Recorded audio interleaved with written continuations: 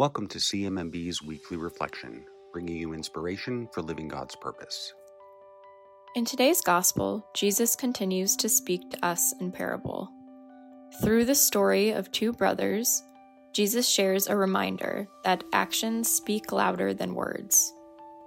Jesus begins by introducing the father of two sons.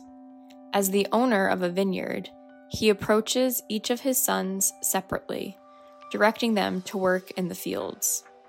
The first son refuses, but changes his mind, and later fulfills his father's request. The second son agrees to the work, but has no true intention of following through with it. In the end, it's only the first son who supported the day's work in the vineyard.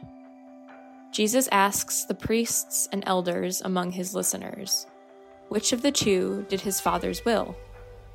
They unanimously agree on the answer, the first son. In the remainder of today's gospel, Jesus criticizes those who speak of God but do not follow through in action.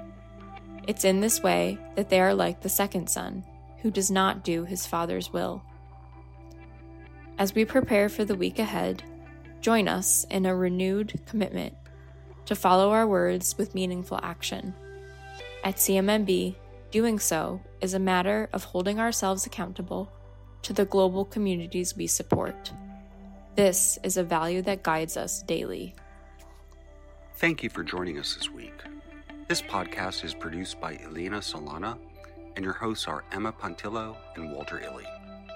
Subscribe to us on Apple Podcasts, Spotify, or wherever you listen, and please leave us a rating and review. Learn more about our life-saving work online at cmmb.org and connect with us on social media. CMMB values your support, and we are able to deliver the best possible health solutions to women, children, and their communities around the world because of supporters like you. Thank you.